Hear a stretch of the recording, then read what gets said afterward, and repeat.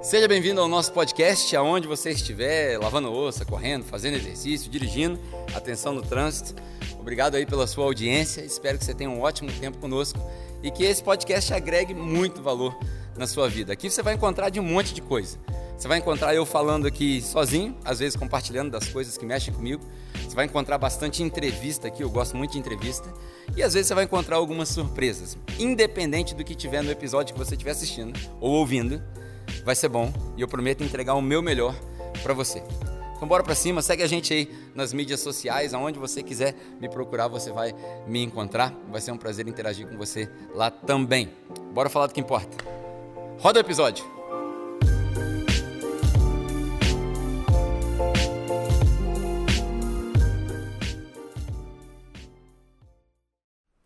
O episódio de hoje é solo. Sou eu, iniciando a segunda temporada, muito animado de estar aqui. Cara, obrigado pela sua audiência mais uma vez. Se você estiver assistindo no YouTube, seja lá onde você estiver assistindo, no Instagram, ou se você estiver ouvindo aí no Spotify, ou aonde você consome os seus podcasts, é uma honra ter você aqui com a gente. Obrigado demais pela sua audiência. E hoje, eu estou aqui solo, eu e o meu fiel produtor, como sempre, por trás das câmeras. E eu quero compartilhar com vocês uma ideia que já vem mexendo com a minha cabeça há um bom tempo. É a ideia da diferença entre fotos e filmes. Foto e filme, Pedro? Como assim? Você vai falar de foto, vai falar de filme, você não entende nada disso?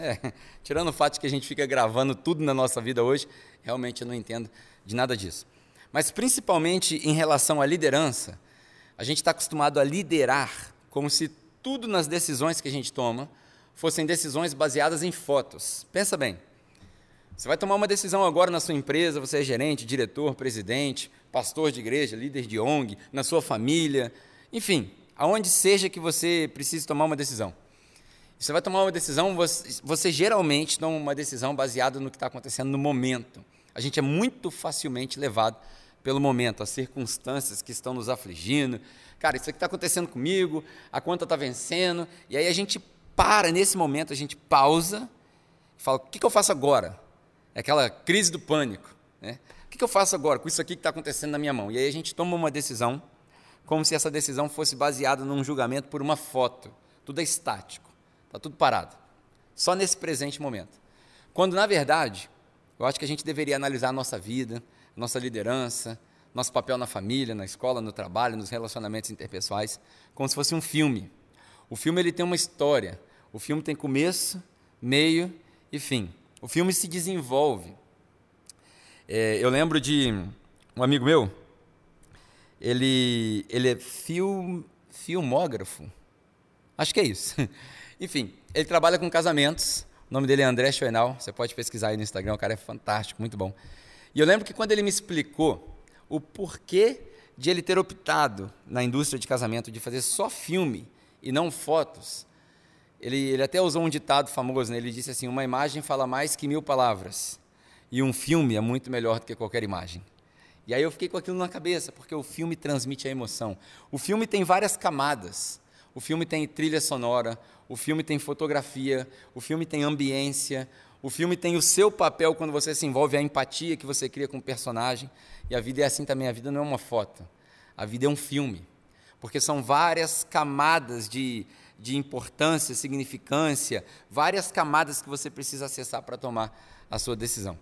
Eu lembro de um livro que em inglês chama Ask It, do Andy Stanley. O Andy Stanley é um autor fantástico, eu li tudo que o Andy Stanley escreveu.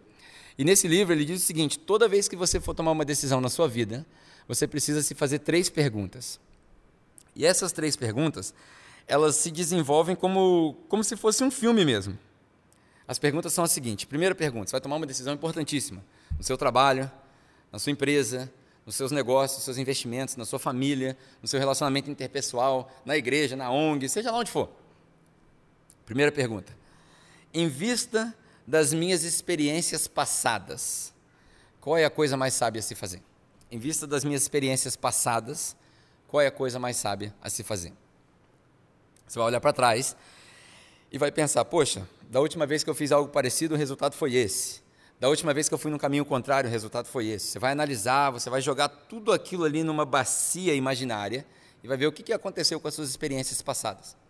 A segunda pergunta que você vai fazer, depois das experiências passadas, é a pergunta que tem a ver com o presente, com a fotografia que você tem agora, para tomar uma decisão, que é a seguinte: em vista das minhas circunstâncias presentes, qual é a coisa mais sábia a se fazer?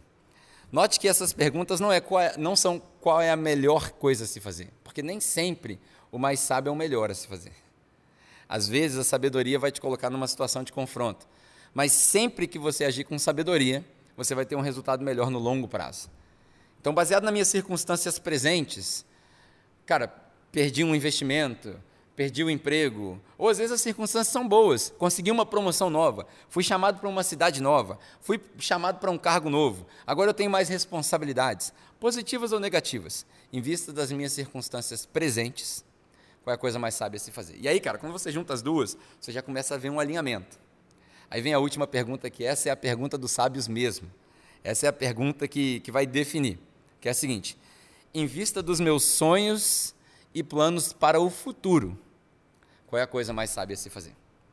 Então eu olho para o meu passado, nas experiências passadas, e vejo qual é a coisa mais sábia a se fazer. Eu olho para o presente, nas circunstâncias presentes, aquilo que está me afligindo, o que pode dar certo, o que pode dar errado, qual é o impacto disso na minha família, nos meus empregados, nos meus sócios, nos investidores, naqueles para quem eu me reporto. E depois eu olho para o futuro. Como dizia o Jeff Bezos, né? O Jeff Bezos sempre esteve preocupado com longo prazo.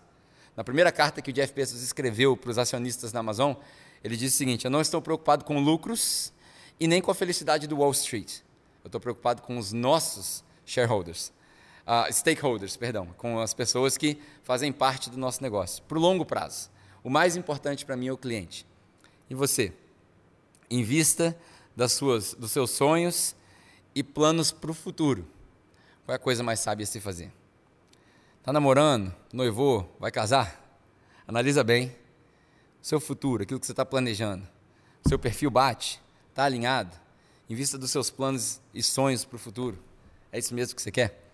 Quando essas 3 perguntas se alinham, você encontrou uma resposta. Quando elas não se alinham, você encontrou um conflito. E aí no conflito você precisa parar, às vezes dar um passo para trás e resolver começar de novo de uma maneira diferente. A gente vê a vida como foto, todo dia, porque a gente não tem noção do tempo que a gente já viveu, e como a gente não sabe do amanhã, a gente não sabe se tem mais 30 anos ou 30 segundos. Mas a gente precisa começar a ver a vida como um filme, que tem começo, meio e fim, que tem várias camadas, e cada uma dessas camadas tem um nível de significância, de relatividade na nossa realidade, e que esse filme ele engloba passado, presente e futuro. Quando você se envolve nesse filme da vida, quando você começa a analisar as decisões que você precisa tomar, se você olhar para a sua vida como um filme, para as suas decisões como um filme, para o seu negócio como um filme, você vai ser muito melhor sucedido. Esse pensamento tem mexido comigo, espero que agregue valor para você. Todas as referências vão estar aqui na descrição do nosso podcast, seja no Spotify, seja no YouTube, o livro que eu citei, as coisas que eu falei. Espero que tenha agregado muito valor para você. Não se esqueça de seguir a gente aí nas mídias sociais, eu e meu fiel produtor, está aqui o link para a gente poder compartilhar contigo e participar contigo também. Obrigado pela sua audiência, obrigado por estar aqui conosco. Espero te ver na próxima oportunidade, sempre por aqui, fielmente, toda semana. Um abraço e até mais. Valeu!